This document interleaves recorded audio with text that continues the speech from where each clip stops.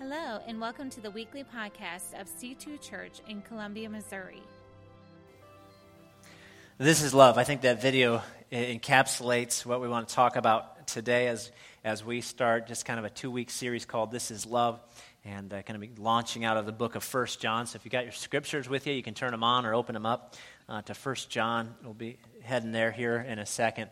I'm thankful for Ben Morgan, who led us in worship this morning. He's one of our graduates from 2013 and lives in St. Louis, but has come back and is helping us out through the summer and had the chance to be with us. So we invited him to lead worship this week, and he'll be with us again next week. And so we appreciate his ministry. It's great to see students come back and be used in ministry, let God use their gifts and talents to glorify Him. So, Ben, we appreciate you. We're thankful for you.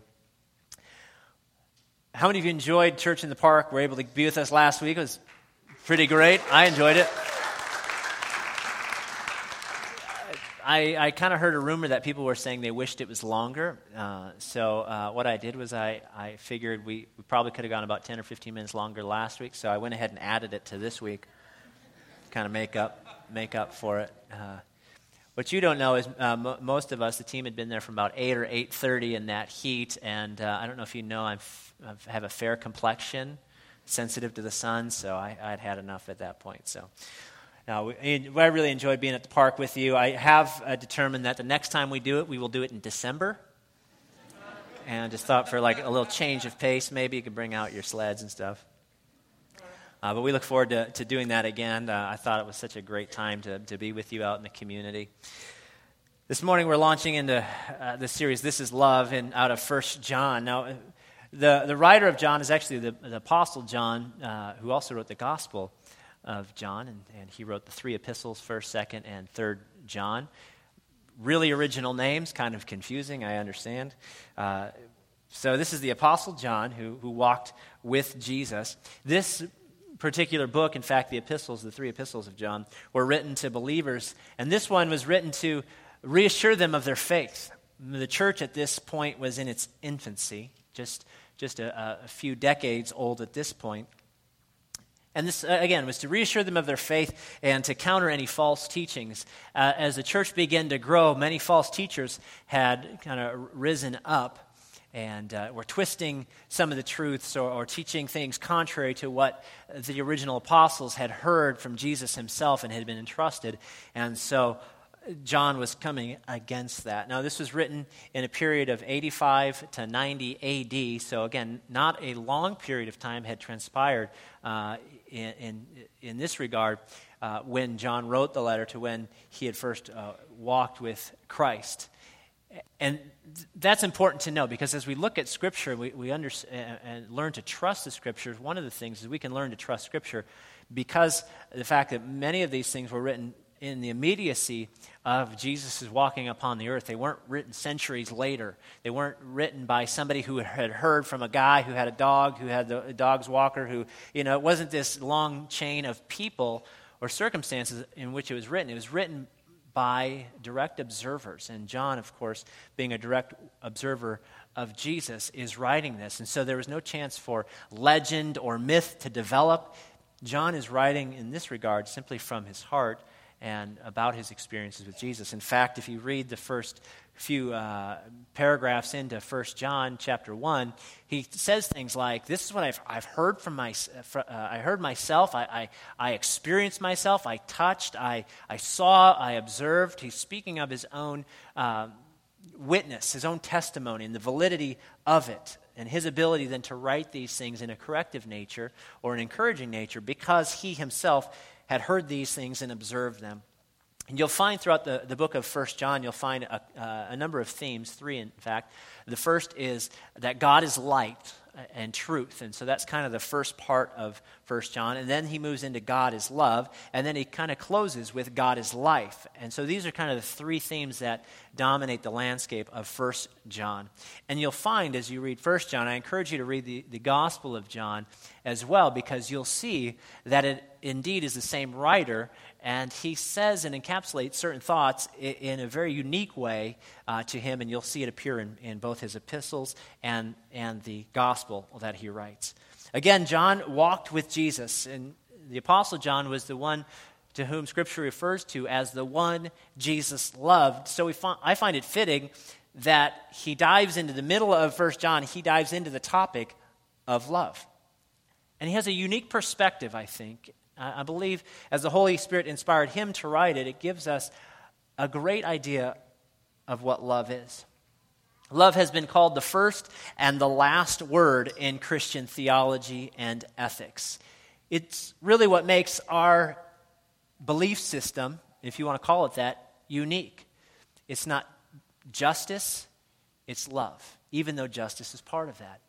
It's not finding your higher self or your inner child or your chakra or your aura or any of these things. It's love demonstrated and lived out in life. I like what Walter Elwell says. You can read it up on the screen, but he writes it this way. In the Old Testament, this unshakable, steadfast love of God is contrasted with the unpredictable, capricious moods of the heathen deities. Hesed, which is one of the Hebrew words for love, Hesed is not an emotional response to beauty, merit, or kindness, but a moral attitude dedicated to another's good, whether or not that other is lovable, worthy, or responsive.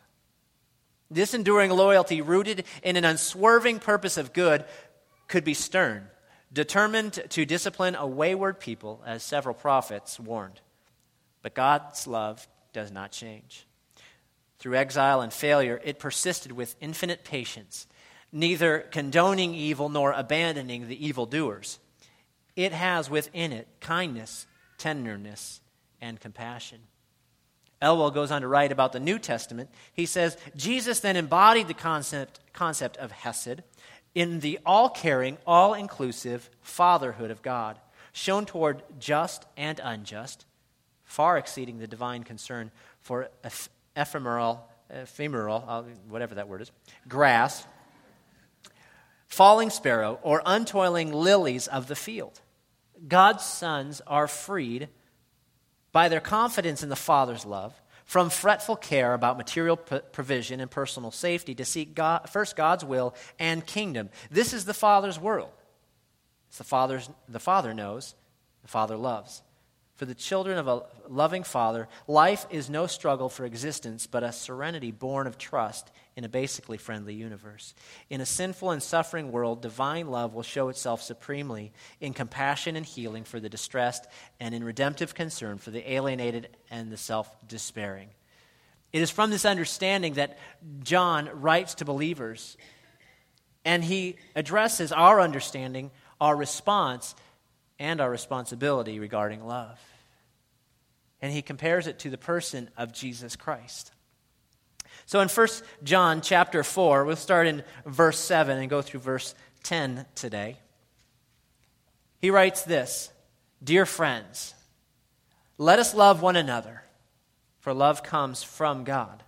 Everyone who loves has been born of God and knows God. Whoever does not love does not know God, because God is love. This is how God showed his love among us. He sent his Son, one and only Son, into the world that we might live through him. This is love, not that we loved God, but that he loved us and sent his Son as an atoning sacrifice for our sins." Other translations say beloved. Instead of dear friends, it uses this word beloved or beloved of God. It's a similar word used to describe the relationship of God the Father to God the Son, Jesus, as his beloved. And so John the writer says and calls the believers the beloved. Beloved, let us love one another. Perhaps in your head right now, some of you who grew up in church are singing that song, "Beloved, let us love one another, for love is of God, and everyone who loves is born of God and knows God. He that loves not knows not God, for God is love. Beloved, let us love one another." Wow, good job. That's pretty good. If you don't know that one, get the podcast and you can sing along. It's a good song to commit to memory. Beloved, let us love one another, for love comes from God. Where does love come from? God. What is its genesis? Is it from our own ability to well up positive feelings towards someone else? Is it just sort of an innate goodness that everybody has, and so if I'm just good and you're good and we just kind of live together in harmony, that's love? Not really. Is it a positive response to outside stimulus? Is it a positive regard like tolerance, where I'm just kind of indifferent to anything and we call that love? If I ignore it, will it go away? Is it an attraction, a longing, like for pizza or a Frosty? I hear you, Rick. I understand. Is it this longing for pleasure or companionship? Is it something that is synonymous with desire? Is it a mystical force? The writer of John brings us back to the beginning. Love comes from God. And then he reinforces it both in a positive and a negative way. He says, love comes from God. Those who love know God and have experienced God because they love God. Those who don't love have not experienced God. Now, the word he continues to use is this agape love, or in the Hebrew, hesed.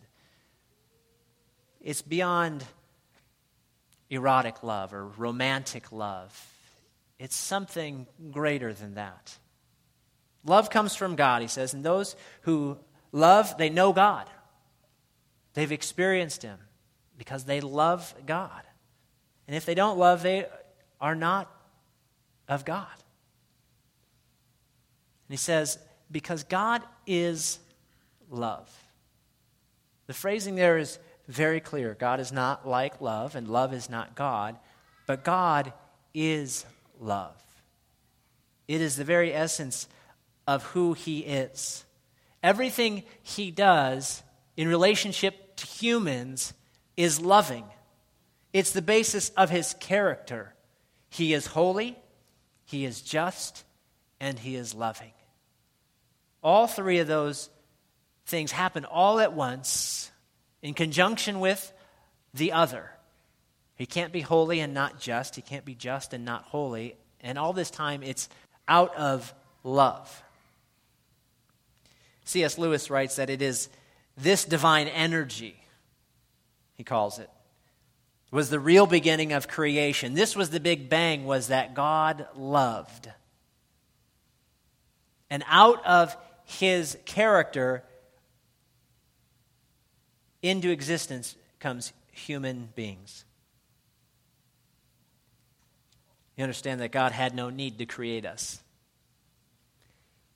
He had no longing as maybe a mother and a father or a potential parents would long to give birth to their own child. He had no such deficiency or longing. He had no need to create us, no hunger for something that would love him back.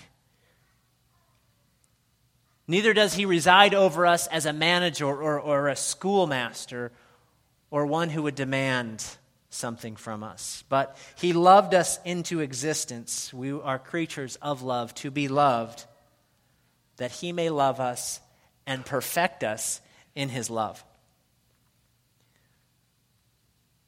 He also created us in a way that we would need him.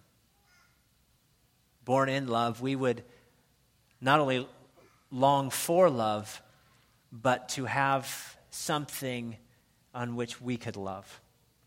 C.S. Lewis actually calls God, in this sense, the host, and we, his creation, parasites. Right? I mean, it's just kind of, all right, just go with it. God is the host, and we, his parasites. He deliberately creates us so that we might take advantage of him and him alone. Have you ever removed a tick from maybe your dog? That tick is a parasite and needs a host in order to survive and live. You like that? Yeah. I know you're like, oh, okay, all right.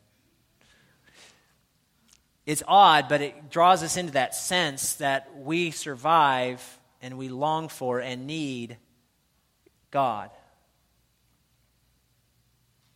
God created us with that sort of longing that nothing in this world can satisfy. Parents, you understand this type of relationship. Please don't call your children parasites. But you understand, ideally, children are created and then birthed from love, into love. But they are needy. Let's just face it, right? You got to feed them and change them and do all sorts of things. They can't do anything for themselves till they're like 22, you know. Why are you laughing?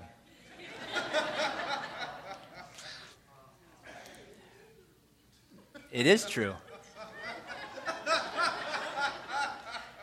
And we, parents, out of love, provide. You start to understand the sense of which God, having no need for us, creates us for His glory, for our good. We are created out of His glory. And it's that kind of glory that will be revealed in us in that last day, as Scripture says. He invented love. All other loves find their perfection in Him. There are all sorts of other loves. We named several of them already. But not this kind of divine love. See, without the divine love, every other love is traitorous. It's selfish. And yet, when we step into divine love, those love either find their perfection or they fade away. This is why the divine love is so much greater. Perhaps you'll go on social media and like us on Facebook, C2 Church, Christian Chapel on Facebook. But maybe you'll put something out like this and start conversation. I can love because I was loved first. I can live in love because of Jesus. This is what the writer of John is saying. I can love because I was loved first. I can live in love because of Jesus. These are two truths that the Apostle John is going to reveal to us in this chapter. He goes on to say in verse 9 of chapter 4 of 1 John, this is how God showed His love among us. He sent His one and only Son into the world that we might live through Him. Listen to what he's saying there. This is how God showed His love. Perhaps like me, you've heard the words, I love you, often. People are constantly saying it to me. I mean, I can hardly. But you've heard the words, I love you. And they're great. They make you feel good. But in any relationship, at some point you say, okay, show me. Demonstrate it to me. At what depth do you love me? And God's answer to that question is, well, I showed you through the person of Jesus. I sent my Son. I demonstrated, I put into action not this feeling, but this choice to live in a covenant relationship with you. God is love because He demonstrated it to us. It was shown through the sending of His Son, Jesus. Interesting, if you know the Gospel of John, chapter 3, verse 16, for God so loved the world that He gave His one and only Son, or some versions say His only begotten Son. This verse right here, chapter 4, verse 9, is the same wording. He sent His one and only Son. John is repeating things throughout not only his gospel, but you'll see in his epistle here, he repeats things, not because he's an old man and is forgetting that he already told you. You've been with those people, probably me. Stop me if I've told you this story before, and you repeat yourself. That's not the case. John is repeating for the point of emphasis. He's trying to make sure that the church understands this divine love. And so he chooses these words carefully, the one and only Son of God. Because he wants you to understand the uniqueness of Jesus Christ. His one and only Son is the very same makeup, if you will. So Jesus is unique in his makeup, in the way he is. He's begotten of the Father. That word begotten is sort of taken directly from. Jesus has this very same DNA as the Father. He is similar in makeup. He's a direct reflection of the character of God himself. Jesus is then unique in his relationship to God the Father. As Father to Son, he has full rights, is fully accepted, fully knows, and is fully known. If you read through John's Gospel, you'll see that Jesus says things like this: I and the Father are one. What? This is the idea he's trying to encapsulate, is this idea of begotten. He comes directly from the Father. And you'll see this throughout the Gospels as Jesus says, I and the Father are one. If you see me, you see him. This is the idea of being begotten. So he's unique in his makeup, in his relationship, and he's unique in his role. Jesus' role was to do the perfect will of the Father. Michael W. Smith wrote a song several years ago. I think it was him who wrote it. It says, above all, Jesus thought of me and died for me and loved me. Well, it's a nice song. I sort of agree with it. But above all, Jesus loved the Father and was here to do the will of the Father. His love for us simply was because the Father loved us, and his character was to love us. But above all, he was loving the Father and demonstrating the Father's will. That was his unique role as the atoning sacrifice for our sins, as we'll study here in a second. And in this, his role is unique because he's the only way back to the Father from a broken relationship that all humanity has. Romans 5:8 says it this way: God demonstrated his great love for us in this: while we were still sinners, Christ died for us. It's a pretty powerful statement. In fact, in one translation, it translates while we were still sinners to say while we were still the enemies of God. That's a little bit different. While we were still the enemies of God, Christ came and died for us, the ungodly, the separated ones.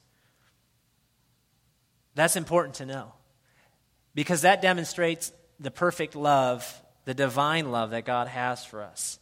This is why when Jesus commands us to love our enemies and pray for those who persecute us, he has every right to ask that of us, because he himself demonstrated that very love, dying for humanity, for those who may never choose him.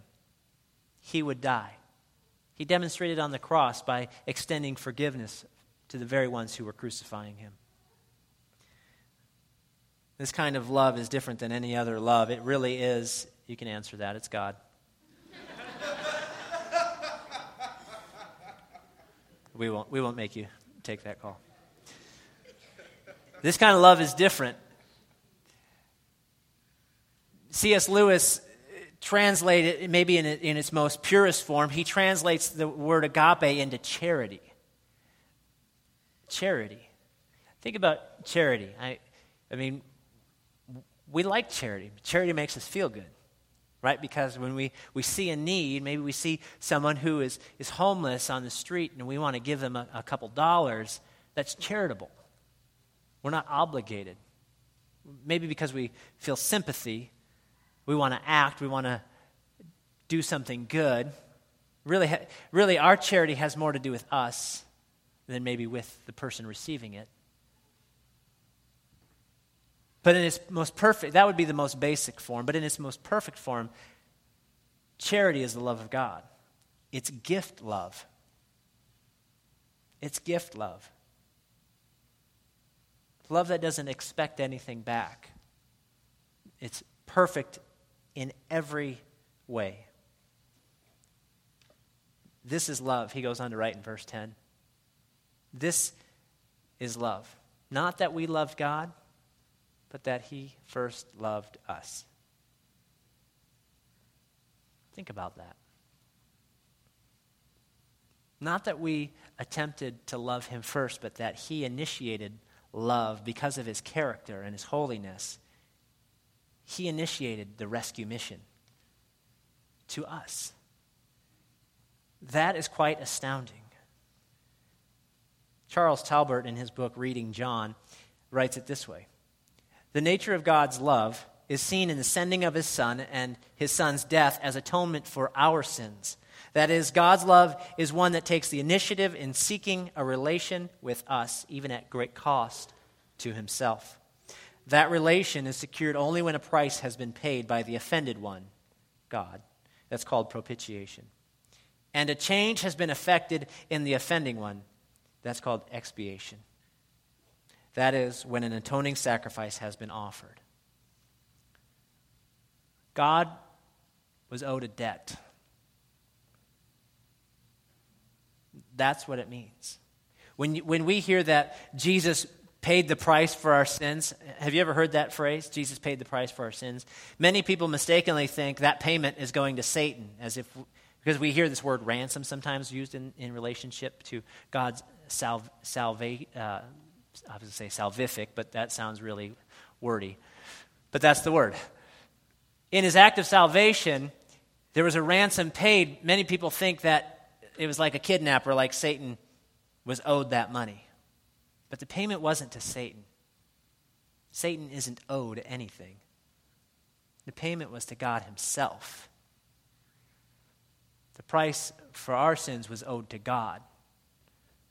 The wages of sin is death. But the gift of God, it's gift love. God extends the credit himself at great cost through his Son Jesus on our behalf to pay the price, the penalty for our sin, our rebellion, our insistence to go our own way and have it our way and we don't need you. That cost was paid by Jesus. It cost God the Father something. And that's important to know. That is love. This is the Christian faith. Despite all other definitions or redefinitions of love, this is love. This is what Scripture, from the front to the back, is all about. Stories of imperfect people with a patiently perfect God. Loving. Read through the Old Testament again and read of God's patience with men and women who just didn't get it right. Mostly men who didn't get it right. Gives you a different perspective of the saving work of Christ in the New Testament. I'd love for you to meditate on that this week. The band's going to come in just a second. We're going to watch a short video that I'd love for you to reflect on. Perhaps in this moment and tonight, before you lay your head down to the pillow, and tomorrow morning when you wake up. Maybe your prayer will be, Holy Spirit, you're welcome here. It's the Holy Spirit of God who allows us to love in ways that we can't on our own. I'll say it this way for me, in ways I won't love on my own. As you begin to reflect on the Scripture, would you maybe read through the whole book of 1 John? Probably take you about 5 minutes. It's not real long. Maybe go back to the Gospel of John and read of Jesus' life. I trust that the Holy Spirit, as you read, will enlighten your heart and your mind to understand what true love is. Divine love. That which you and I, who claim to be Christ followers, should exhibit and reflect in our daily walk in this world. Hey, we are so glad you listened in. If you made a decision to follow Christ today or would like more information about a deeper relationship with Christ, we would love to hear from you. Simply email nextsteps@c2church.com.